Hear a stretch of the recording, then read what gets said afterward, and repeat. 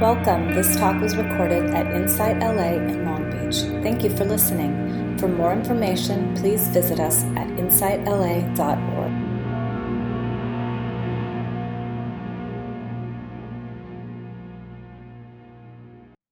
Take a moment to find a comfortable posture for yourself. Give yourself some time and space to ease in. And using at this moment, and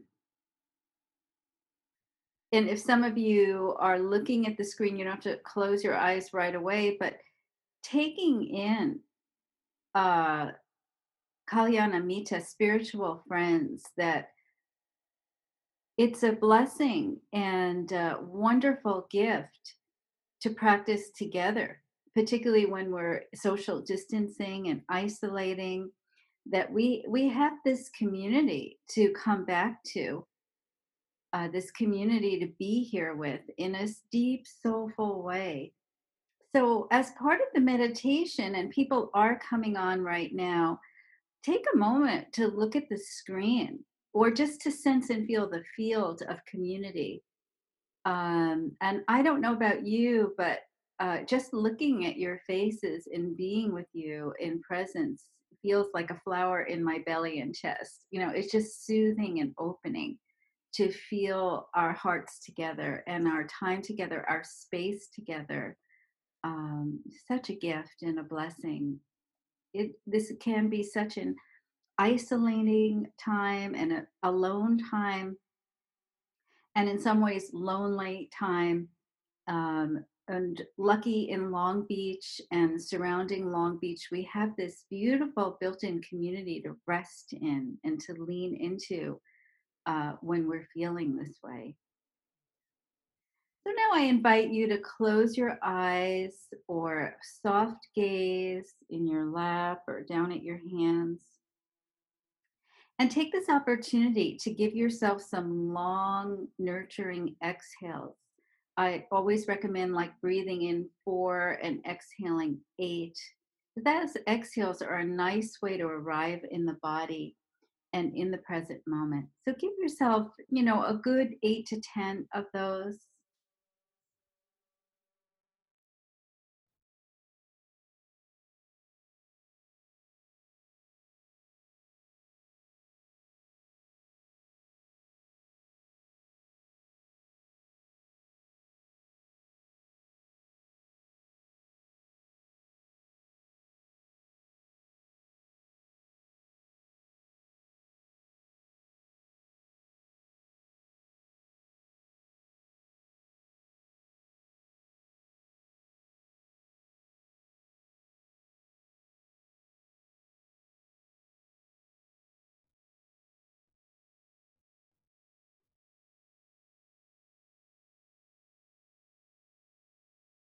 And just taking a moment to sense and feel the touch points of the body, the felt sense of the body sitting.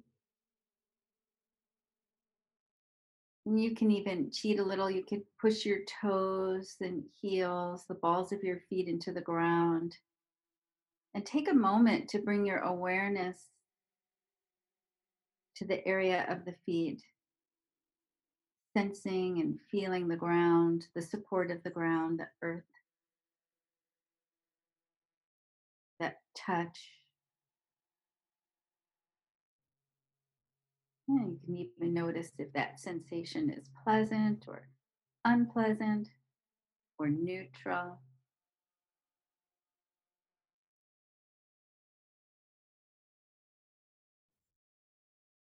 And moving your awareness to the hands, noticing what the hands are touching. And you can even wiggle your fingers or push down on your fingers or palms and bring in your awareness just to that contact.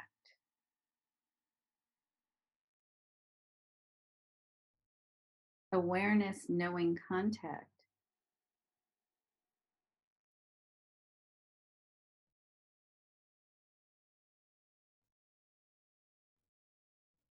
In the same way, sensing how this body is sitting right now on the cushion or the chair, feeling and sensing that contact point of the bottom of the thighs or the knees, buttocks and hips, the small of the back.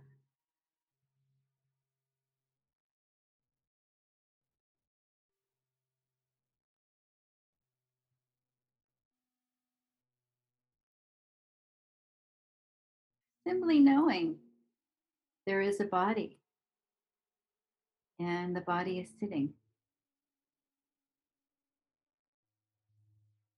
Very simple, simple awareness.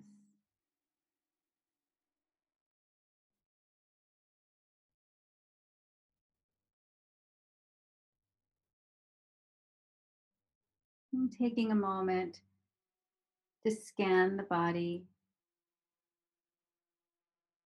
bringing your awareness to the area of the forehead,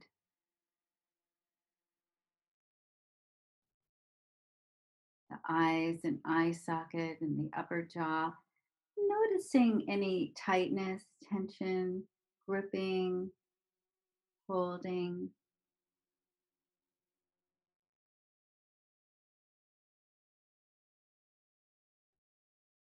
And I invite you to take a soothing breath into this area,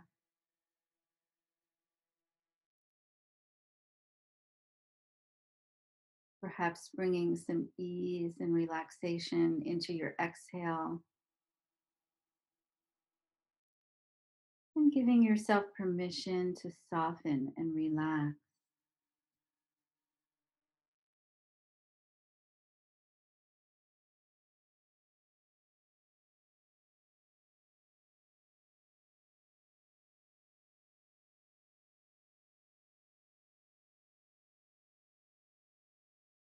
Noticing all the muscles around the mouth, the nasal cavity, the lower jaw. Faces hold tension, so it's an invitation to relax, drop in, drop down.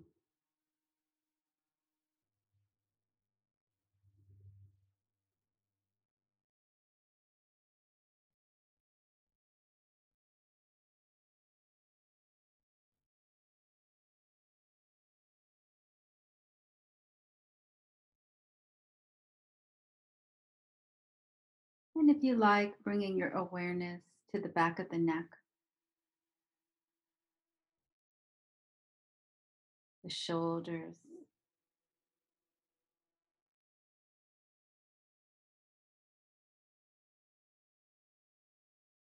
and using the breath, breathing in some fresh energy, and on the exhale, softening,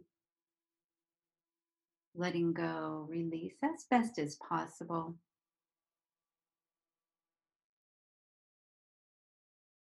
Maybe you're just noticing tension or stress that's tight right now and doesn't want to move.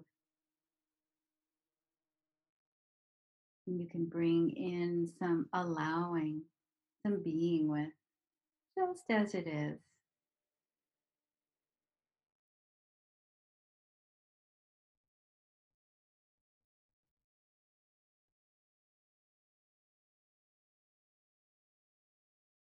Allowing the chest and the belly to soften.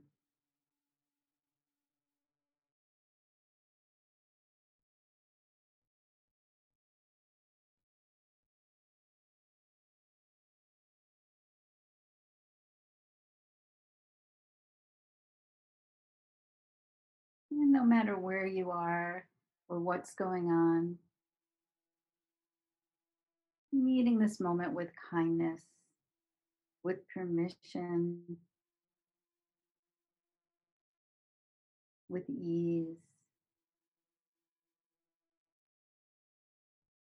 letting go of any wanting or desire for it to be different right now than it is.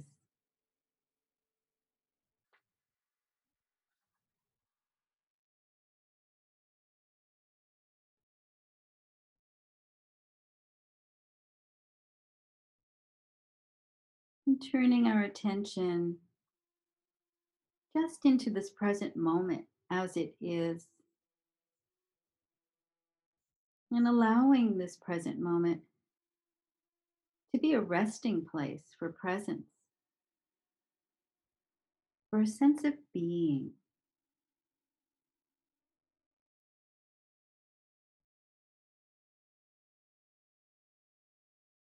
and giving the body, the mind, and the heart infinite permission to be the way it is.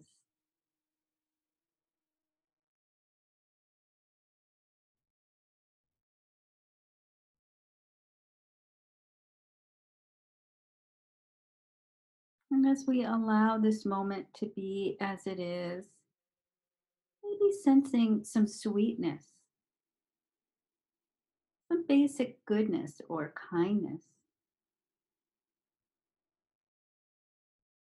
maybe some refuge that's available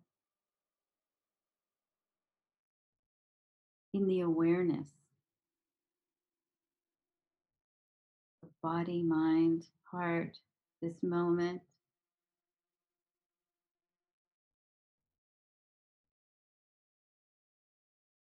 This sweet awareness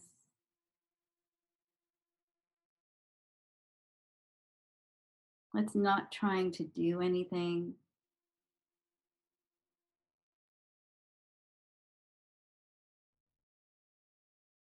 accomplish anything, or get something.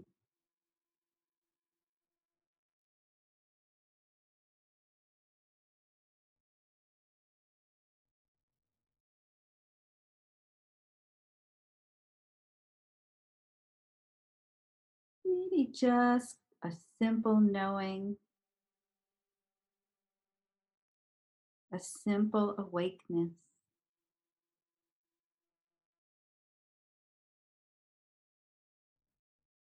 that it's enough just to be alive,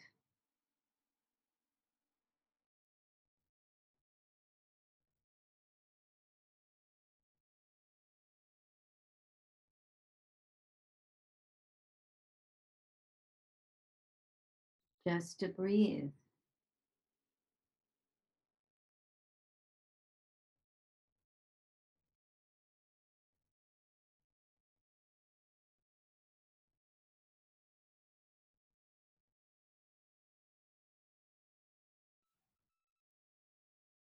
Right now, just in this here, now moment.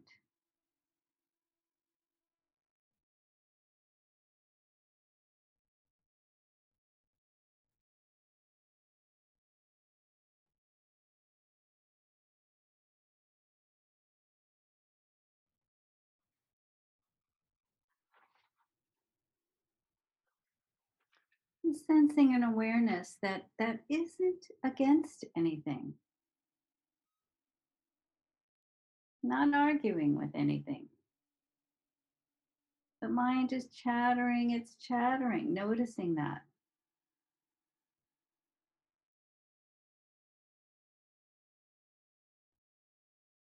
The body's achy, it's achy, and noticing that.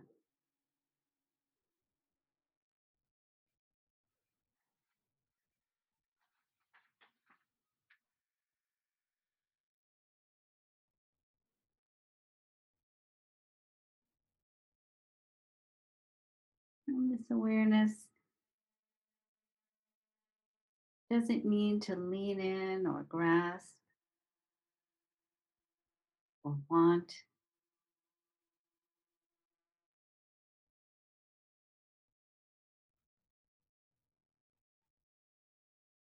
And it doesn't need to pull away,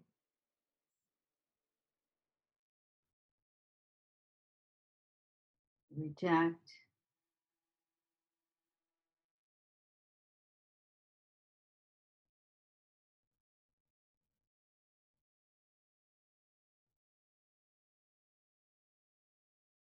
Awareness can even know sleepiness, Awareness can know contraction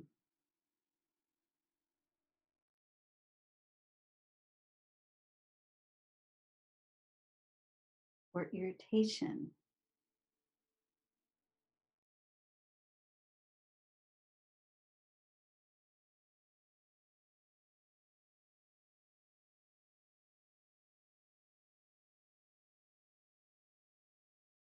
Some part of this awareness can be spacious and hold whatever arising.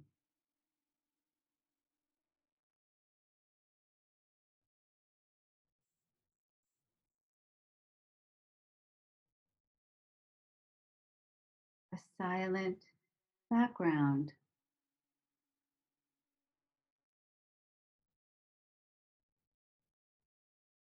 where sounds and thoughts come and go.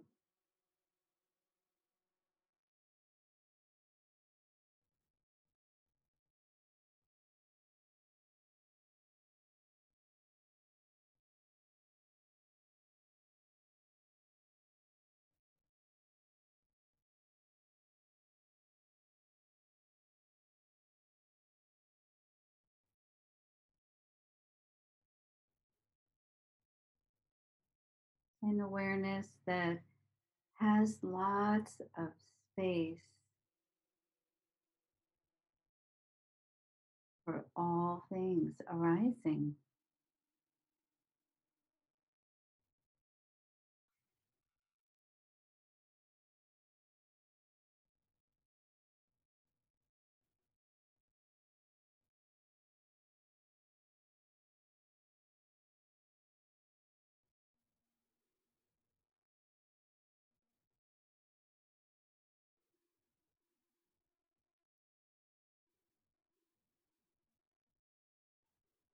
Like the space of a room allows objects to be there without being disturbed.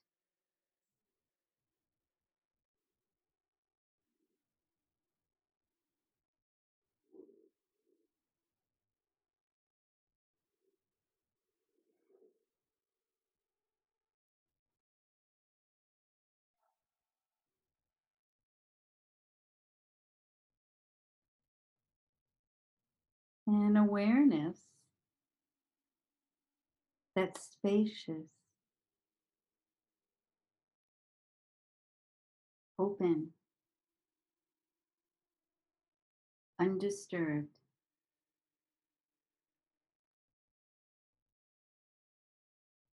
by comings and goings.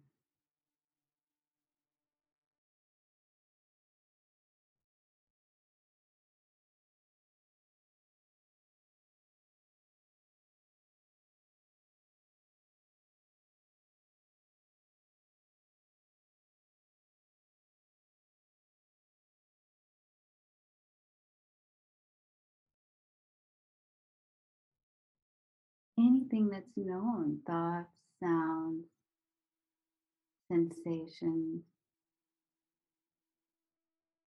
held, known in an open spaciousness,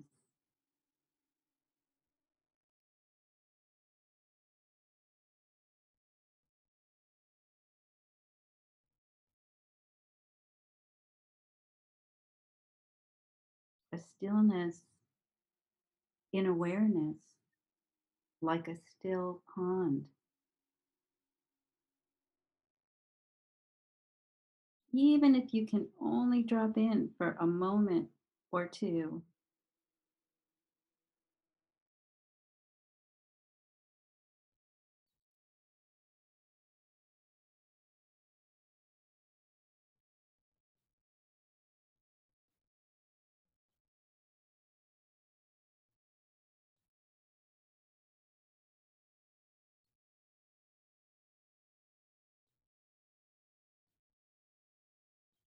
or resting in the stillness, abiding in the stillness.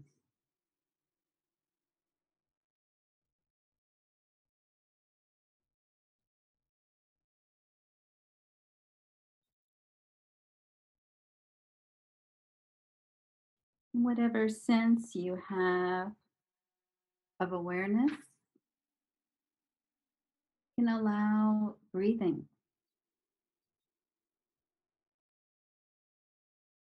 on the sense of breathing into the restful place.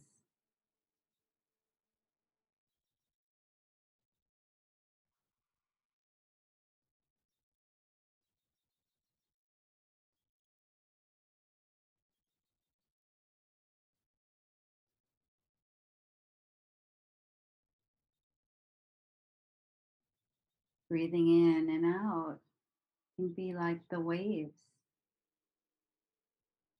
on the surface of a lake or the ocean.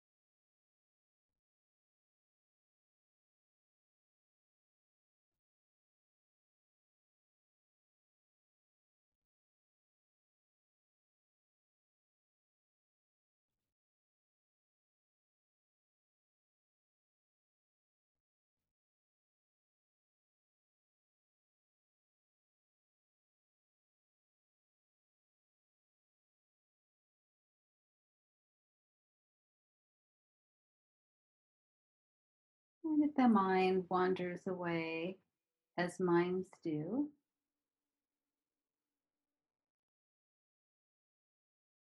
come back into this resting place and allow the mind to drop in.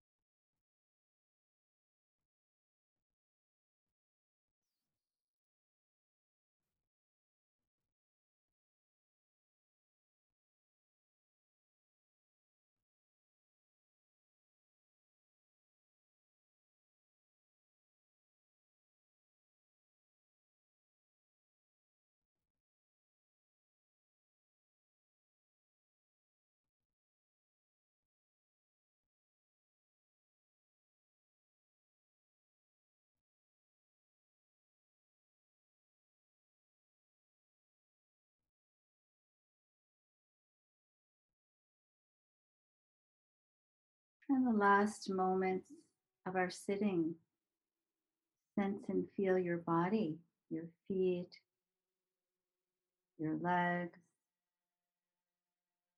your arms,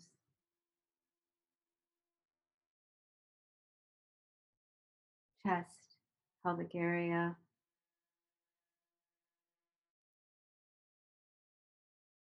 And as you make this transition from opening your eyes, from eyes closed, see if you can maintain awareness of the body. And as your eyes open, noticing that moment of looking and listening.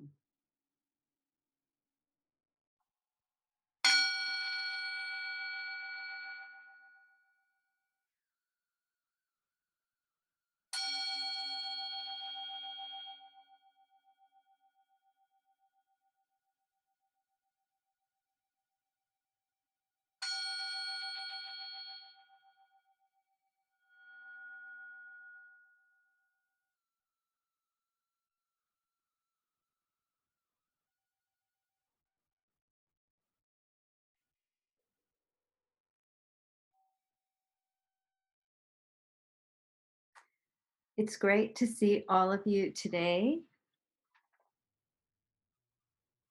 So the sutta that I'll read the sutta that inspired me for this talk.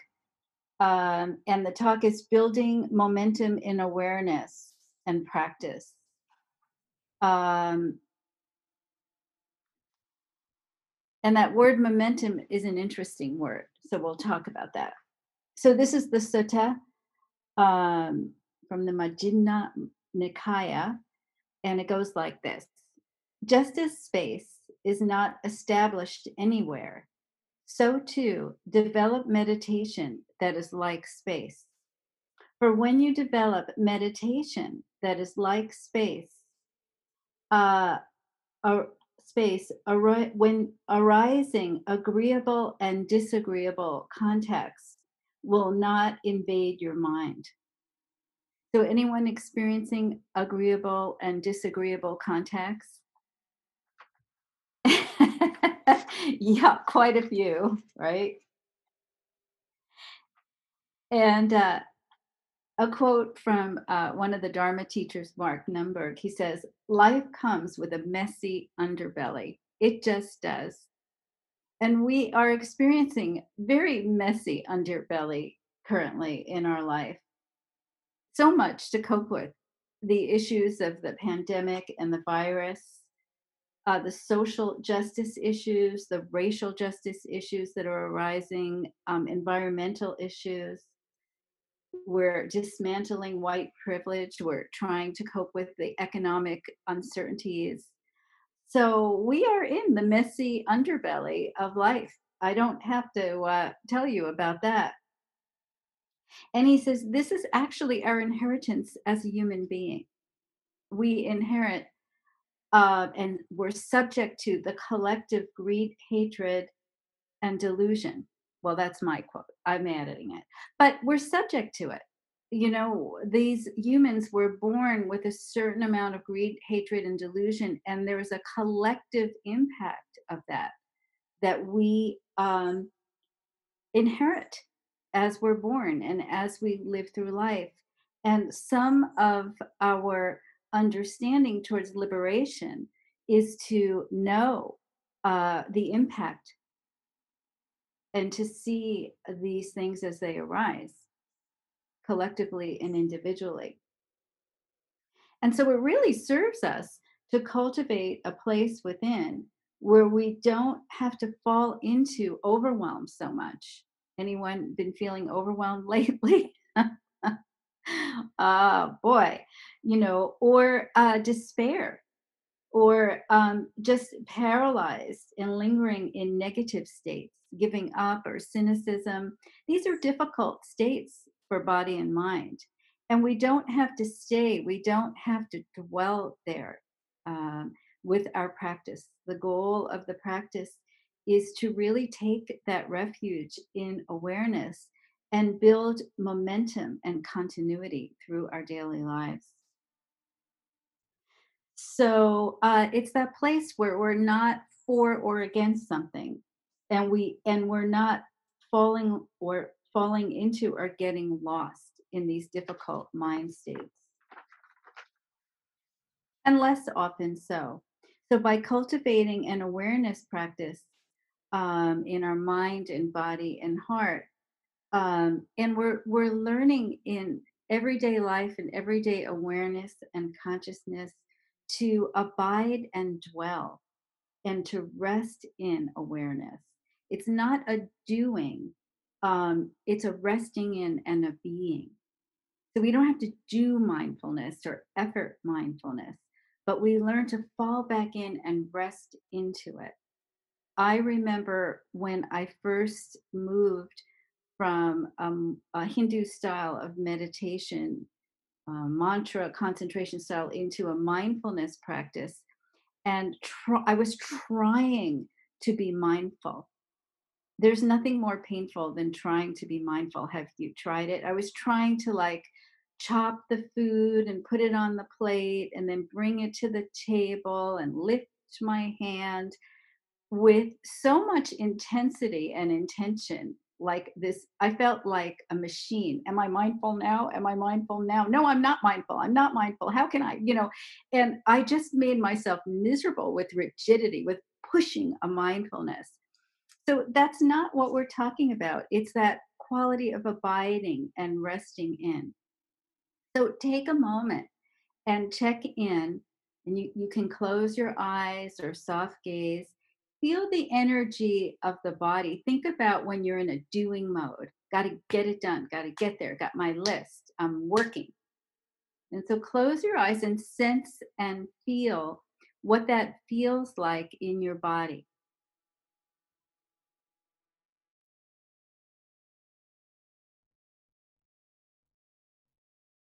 What does that feel like in your body? See yourself in that moment or in that day where you're pushing into the next moment to get it done.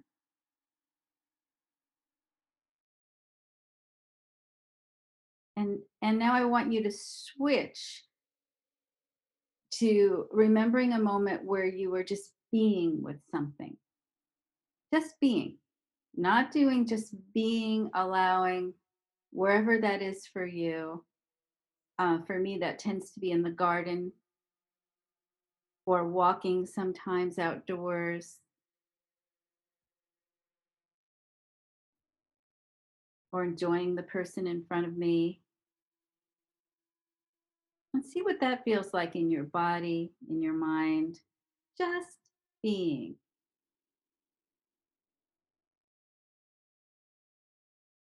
allowing, just being with and abiding.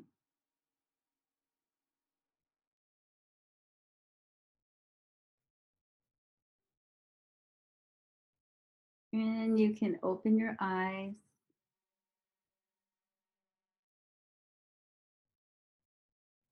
So, anybody want to describe what is the felt sense in the body of doing versus being for you? You can unmute yourself and share that. Claire, I notice muscular tension, particularly in my jaw.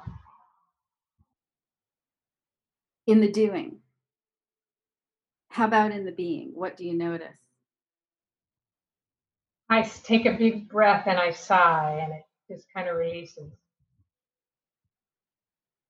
Thanks. Yeah. Yeah. Anybody else? It's Richard. Yeah. Doing is there's just never a way of doing enough for me. I mean, that's one of my problems. I never feel like I'm getting enough done. So it is. It causes in my body, probably in my gut. I mean, that's probably a lower gut is where I'm feeling the tension. Being, I was imagining. I've been able to join my son and then a friend on some hikes recently, and I just those are the happy spots there that I'm just um, noticing everything around me. So it's a visual process and an auditory process and an olfactory process and everything. It's very soothing. Thank you. Thanks. Anybody else? One more. A doing versus being felt sense. Kate? Yeah, what Richard said just i- illuminated for me. Doing feels like I'm an actor moving through a space, pushing and doing, and when I'm just being, I'm part of flow. And it doesn't mean that just because I may have stopped moving, that motion has stopped. I'm just being a part of all that is moving and changing and going on, but without this like pushing through it, pushing against it, pushing upstream, pushing feeling. Great, great. So you can see that we can cultivate an awareness that has a beingness as opposed to a doingness that kind of allows things to be as they are and drops in that moment and rests. So I've had two wonderful teachers of that. Wonderful teachers. One is my grandfather in Brooklyn a million years ago, and they lived over a bagel store in Brooklyn, and it was just this creaky old apartment, very simple. And the kitchen was a big kitchen. The window had a beautiful, I would say, oak tree. And he would sit by the oak tree with his tea. And he was from Eastern Europe, so tea was very important, as it is all over the world. And I would watch him as a little girl. I would just sit mesmerized, not really knowing why. Now I know why today, of him preparing the tea in the glass cup with a spoon, as they did in Eastern Europe, and getting his lumps of sugar in and his milk. And if I was lucky, he would give me a lump of sugar on the spoon. But just watching him prepare the tea, sit in the kitchen, sit by the window with his tea. It was like the whole space of the kitchen and the room was filled with presence and love and awareness. I could feel his stillness and his joy for the moment by moment experience of that moment. And it was just drinking tea. His granddaughter was there. The window and the tree was there. It's a very nice spot to sit. He's just presence and being. And I remember how much I loved being in his presence all the time without knowing why. It was the same experience. He was like saving pennies. He was a laborer and he didn't have a lot of money. And so, he would save his pennies. In those days, you roll up the coins and you bring them to the bank, in a couple of dollar bills. This was a big deal for him. And we would just like take his hand, he'd take my hand, and we'd walk to the bank. But his walking, his movements, his being, his joy, he was so present in everything he did. It was palatable and it was such a calming, soothing, and organizing factor in my life. And I consider him to be one of my great teachers and really helped me through some major difficulty, just that presence. And later, when I got older, and I've told you this story before, we discovered, my friend and I, in the local botanical gardens in Queens, in the middle of Flushing, Queens, right? This woman doing Tai Chi early in the morning. And her painting is right behind me, right there, Mrs. Chung.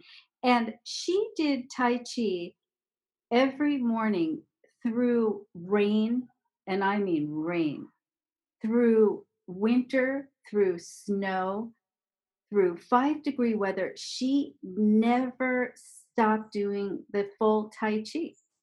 And I wound up doing it with her for several years because my friend who was a guy, she wouldn't let him do it because she's from a society that didn't have, uh, men stayed with men and women stayed with women. So I got to be her student because I was female. And for a year or two, I learned to do Tai Chi in a snowstorm and a blizzard and pouring rain. But the best part was going to her home. We did an exchange where she taught me to cook and I taught her to speak English. And again, every movement in that kitchen was imbued with beingness and presence and love. I mean, you just feel her loving the cooking, making the dumplings or chopping whatever she was chopping, the vegetables, or rolling these pork balls that she did. And the exquisiteness of watching her be at one with her task in front of her. And her painting was the same thing. And that's how she learned it. She was from Taiwan originally. And the reason why they painted was to sense and be in the present moment and move the paintbrush as you're with the moment and the object that you're painting, just like that.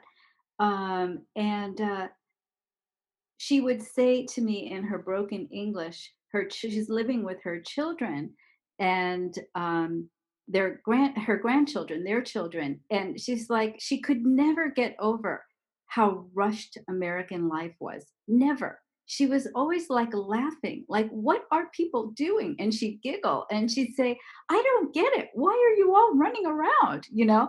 And those were such precious moments of being with her. And I was very young, early 20s, and I didn't always appreciate what she was teaching. I didn't always grasp that she was teaching me a way of being and resting in awareness as we're doing, this beautiful way of being. And I cherish those moments. But most of us, and I've told this story before, so you must forgive me, is we have a discontentment story. And so we get entangled. We can't get into that restful, soft awareness because these thought streams come and knock us down. We get entangled and lost in them. And the thought streams, we form a self with an opinion and a view and a complaint, and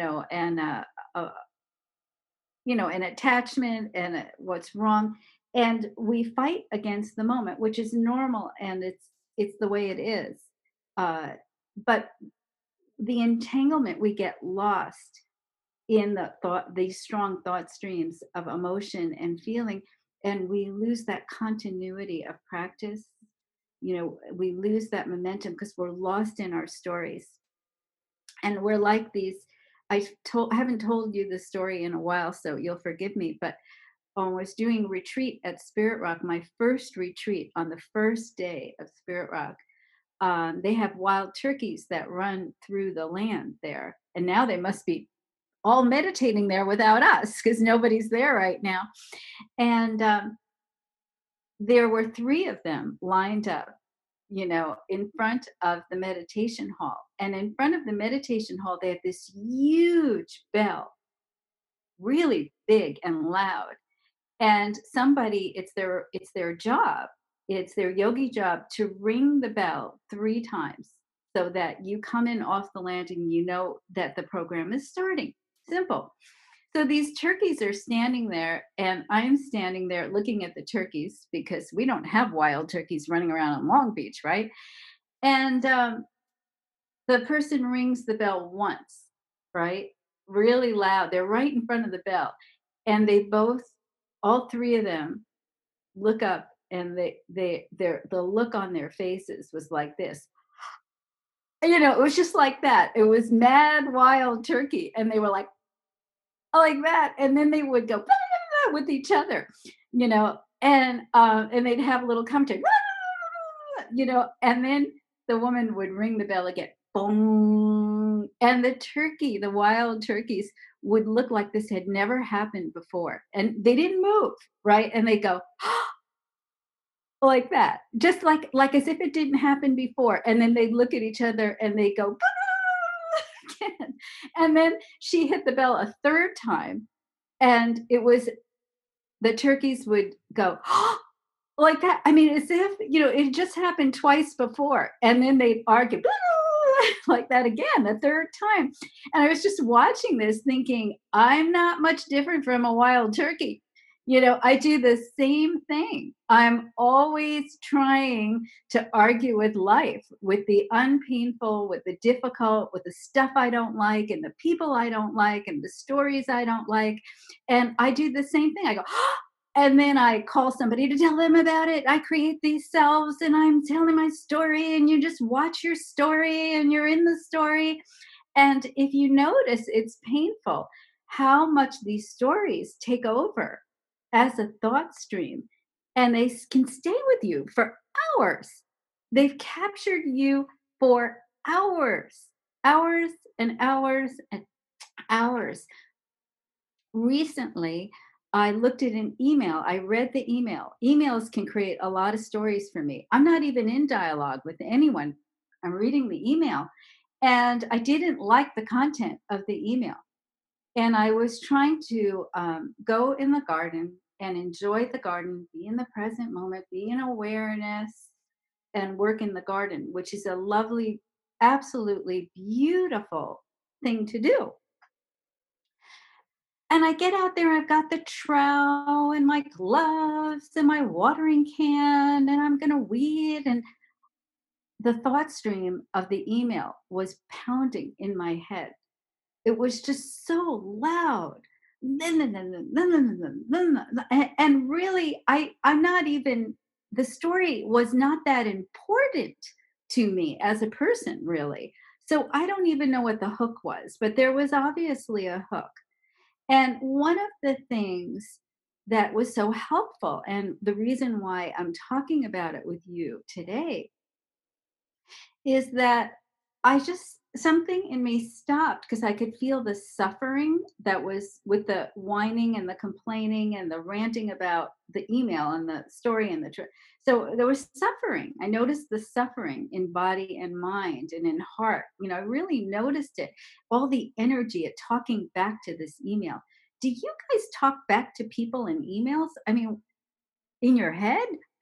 And nobody's listening, and we spend so much energy and time doing that. I have talked to Mitch McConnell in my head a lot lately. I just, we'll talk to anybody in our head, right?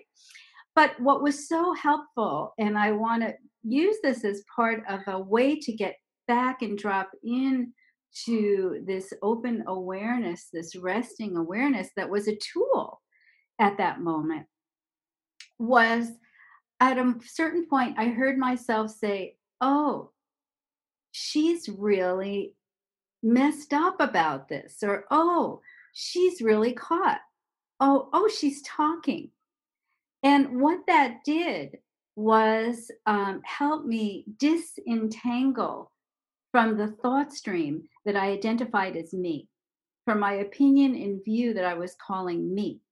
So by just saying she, and you could use he or they or it, right? The pronoun doesn't matter.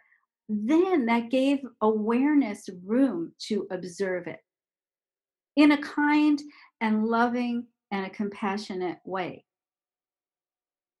So she's talking again. She's thinking again. She's opinioning again. She's fixing the world and other people again. She's fighting with what is. And that has been such a helpful tool, because if awareness, not even an I, if awareness can see the thought stream or the self that's coming up, who do I take myself to be in this moment? And who am I arguing with? Well, there are a lot of selves in there. Did you notice there are perfectionistic selves? There are critical selves. There are fixer selves, there's guilty selves, right? There are parts of us that want to fix everybody and everything. There are parts of us that don't want what's happening. Notice when you're arguing with things that are already here. We may not like them, but they are already here. So a tool could be to notice the thought stream as arising and passing, and not necessarily you, but a part. It's a thought stream. And some of the hardest thought streams to separate from are the critical ones that attack us. That's an ongoing, lifelong practice. And learning to separate so that awareness can come in and do its job. And behind awareness is wisdom.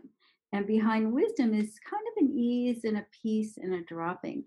They show up. There's a continuity and a momentum, right?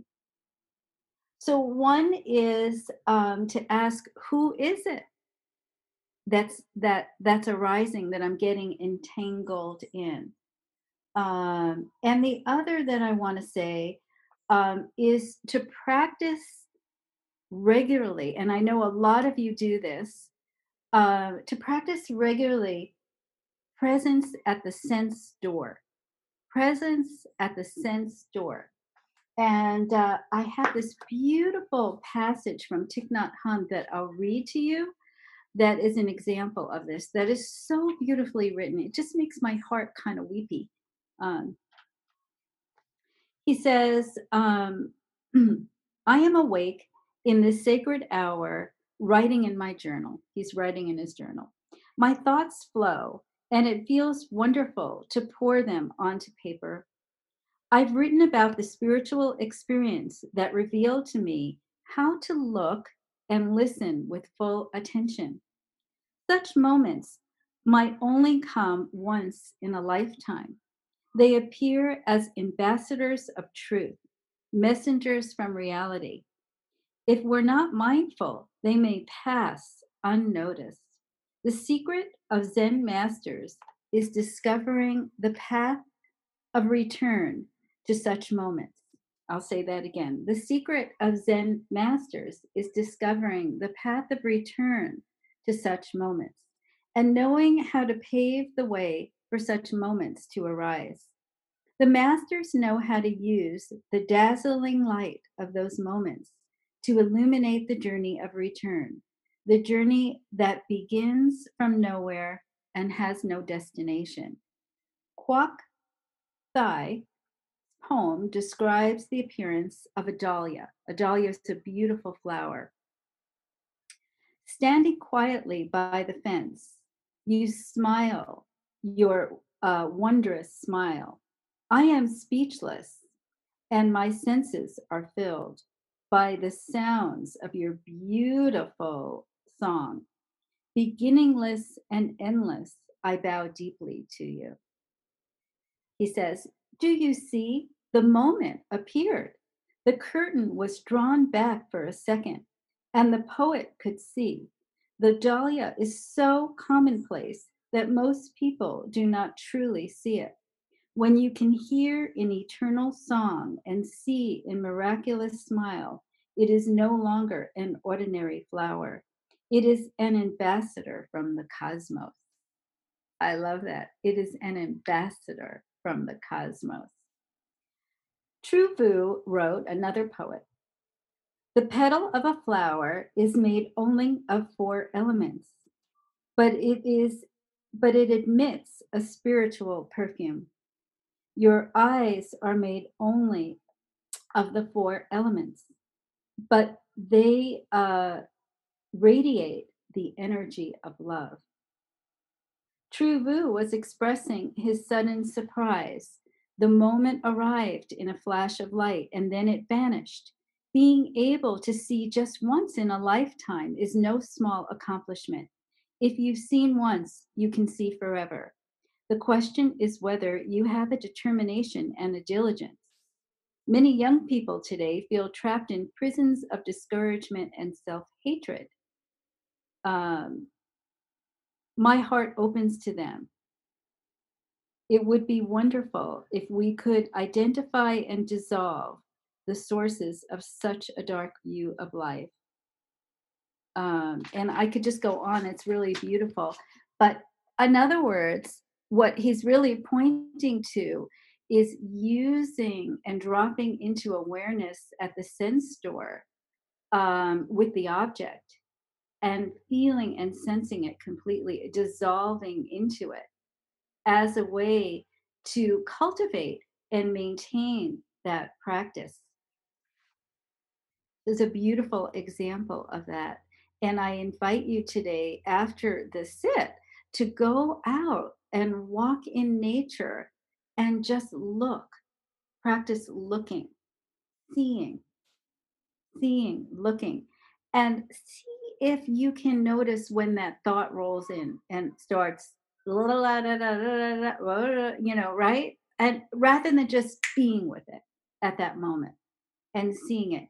I think that's why over thousands of years, meditation practice, they have traditionally asked us to stare at a candle or a flower. And I have been practicing just looking at a flower, like nothing, flower, essence, flower, flower. As a great way to settle the mind and sense into this spacious awareness. So I'm going to say one more, and then I will send you to your rooms for chatting together. So I want to talk about 3 ways to cultivate this continual awareness to build momentum. So one is to disentangle from the thought stream, to separate the I. Who is it that's arising? 2 is to bring awareness at the sense door of the object. That was 2. And the last one is what the Buddha taught, which is the first foundation of mindfulness, bringing awareness into the body. And another way to practice that I love, but it's, you know, it's odd at the beginning and it takes a little practice to get used to, is to do a body scan of my feet, legs, arms, part of the body, not even all the body, or just to be with the breath while I'm doing things and moving, especially speaking. Because if you can hold awareness of the body, then it serves to protect you from unwise speech. Try it. It helps. It gives you that pause. If you ground in the body, so the attention gets pulled back down and in, and you're not just about, blah, blah, blah, you know, right? Reacting. Blah, blah, blah. You can really come back down and in. So those are the 3 ways to play with and practice of building momentum and awareness in your practice. And if I have time this week, I'll try to remind you on Facebook and someplace else. I don't know. But, you know, to practice this way, practice the 3 ways and see for yourself if, in fact, you can rest in. Now, of course, I'm saying something like I'm asking you to do something to be. I mean, speech is bleh. Speech is hard to do. So it has a paradox, right? So I'm not saying muscle up, people, right? Go out there and be. That sounds so funny, like muscle up and be. I'm saying a gentle remembering to fall into and to notice what gets in the way of that. Right? What gets in the way? All right. Good. So we can all hear me now. So would anybody like to share anything that came up in their group or any questions, comments? Now is the time. I think we're all trying to. We're all trying to. In our group, we're dealing with the challenges of how to work with people who are having have very different viewpoints, and what is how what comes up with that, and how to make the best of it, how to grow benefit out of that type of a situation. So that's kind of what we came to, in one way or another. To me, I'll let the others speak to that. And I felt I think you were talking about one of the things that I brought in from the beginning was I really got something out of your suggestion when we're responding or reacting to connect with the body and what's going on in there. It's something I've been trying to cultivate in my curriculum, and it gave me a way of saying it that felt like it would be relatable to a lot of different people. So thank you for that. And I'm just, before I finish, I have a conversation with somebody at 11:30, so I'm going to probably be out before everybody else, but I'm going to share something that I got to do recently. I did a conversation with a Long Beach musician, composer, artist about mindfulness and not mindfulness, but awareness, his experience with meditation starting at 11 years old. He was watching Alan Watts. He's Latino, and his name is Martin Espino. And I just wanted to let everybody know I'm going to be sharing that conversation with him. And his source of wisdom is more in this area, indigenous sound, music, and I think it's an interesting thing to mix in with what we're doing here, since a lot of our stuff is coming from another part of the world. This is much more close to where we're at right now, and physically. So hopefully everybody will, or some of you will benefit from it. So thank you for listening. Anybody else? Hi. Hi.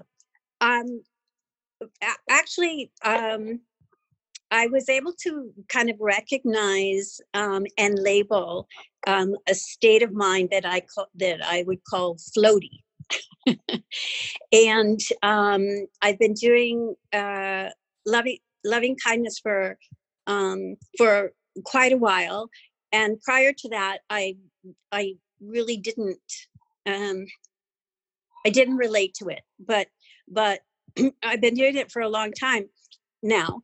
But I find that I just feel floaty.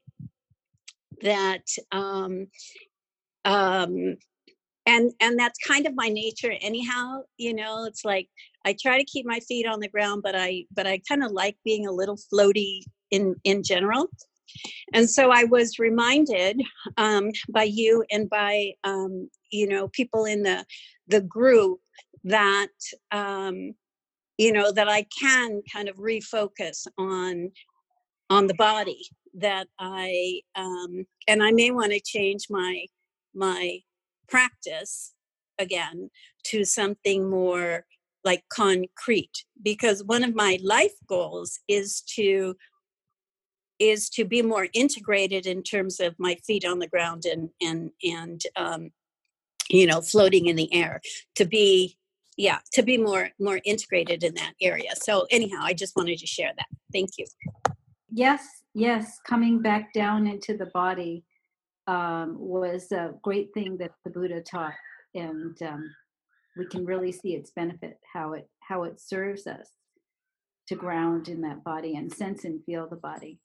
Right. Is there anybody who's here for the first time? I should have asked that in the beginning of the sit. Anybody new that would like to just introduce themselves and say hi? No? Okay, just want to make sure. So we have time for one more share. Yeah, you had mentioned the concept of momentum. And I had been kind of having that experience. I sat all day last Sunday in my apartment, and then a couple hours every day during the week and then all day yesterday. And then I got up and sat this morning before this sit. And it's been interesting. You know, I'm finding that there are a lot fewer thoughts. There's a lot more awareness of, as you said, spaciousness, and just letting things come and go, and just watching. And that thought that someone is watching is just another thought to watch. And so I'm very thankful for this practice. And your suggestion of maintaining awareness of the body when speaking, I think I'm going to use that, focus on that, and I'm appreciative. So thank you. So you know what? I just want to thank you. And before we go, I want to say, oh, we have time. You know, this is the first time I've been teaching for a long time. I don't want to say how many years, because it's a long time. And usually when I talk about mindfulness of the body, I get the response of people tuning out from that and not commenting on it, historically.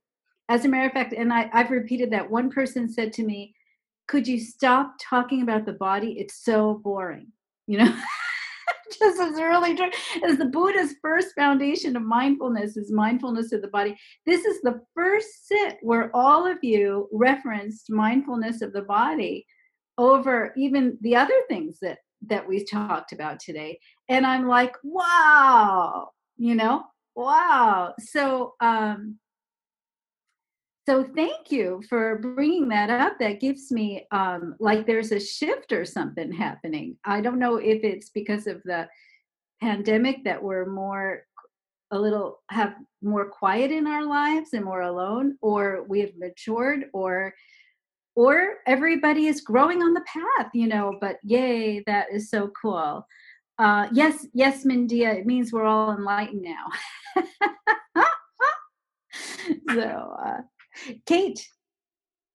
I just wanted to share real quick, in these pandemic times, we all spend a lot more time on Zoom, on these platforms. And I heard a Buddhist monk speaking through Zoom say that there's a special effect of communicating with other people while an image of yourself is available, and how like disassociating that is, because you start to pay attention to this image of yourself as a speaking person. And, you know, even more so than having an in-person conversation with someone and getting, you know, sort of lost in your thoughts, not being present, not being an active listener. Zoom makes that problem even worse. And yet it's our primary mode of sharing and communicating right now. So it's an extra important, you know, it's ironic we're discussing this over Zoom, but it's like an extra important thing to get into the body while speaking, because a lot of our speaking, we're doing it like this through the computer. Even more valuable now. So thank you. Good point. Good point. And as Dawn, and thank you so much. Very good point. Yeah, it is hard to look at yourself. I'm here. Okay, thank you. Great. I was just going to say that, yeah, Kate, that's true. There's something you can do that I've been doing. You can go to your screen, and you're at the picture of yourself, and go to the 3 dots, and there's something called hide self view. So you can hide yourself. There's a Buddhist at Zoom, hide self view. You would think they'd say crush self view. I don't know. Drop self view. Yeah, there you go. All right. It's also a challenge, though, when you see your picture to you could say image or looking, you know, and reflect back that it's seeing image and come back into the body. So yeah, good observations. What a great group you are. So nourishing and nourishment. Beautiful, beautiful observations today.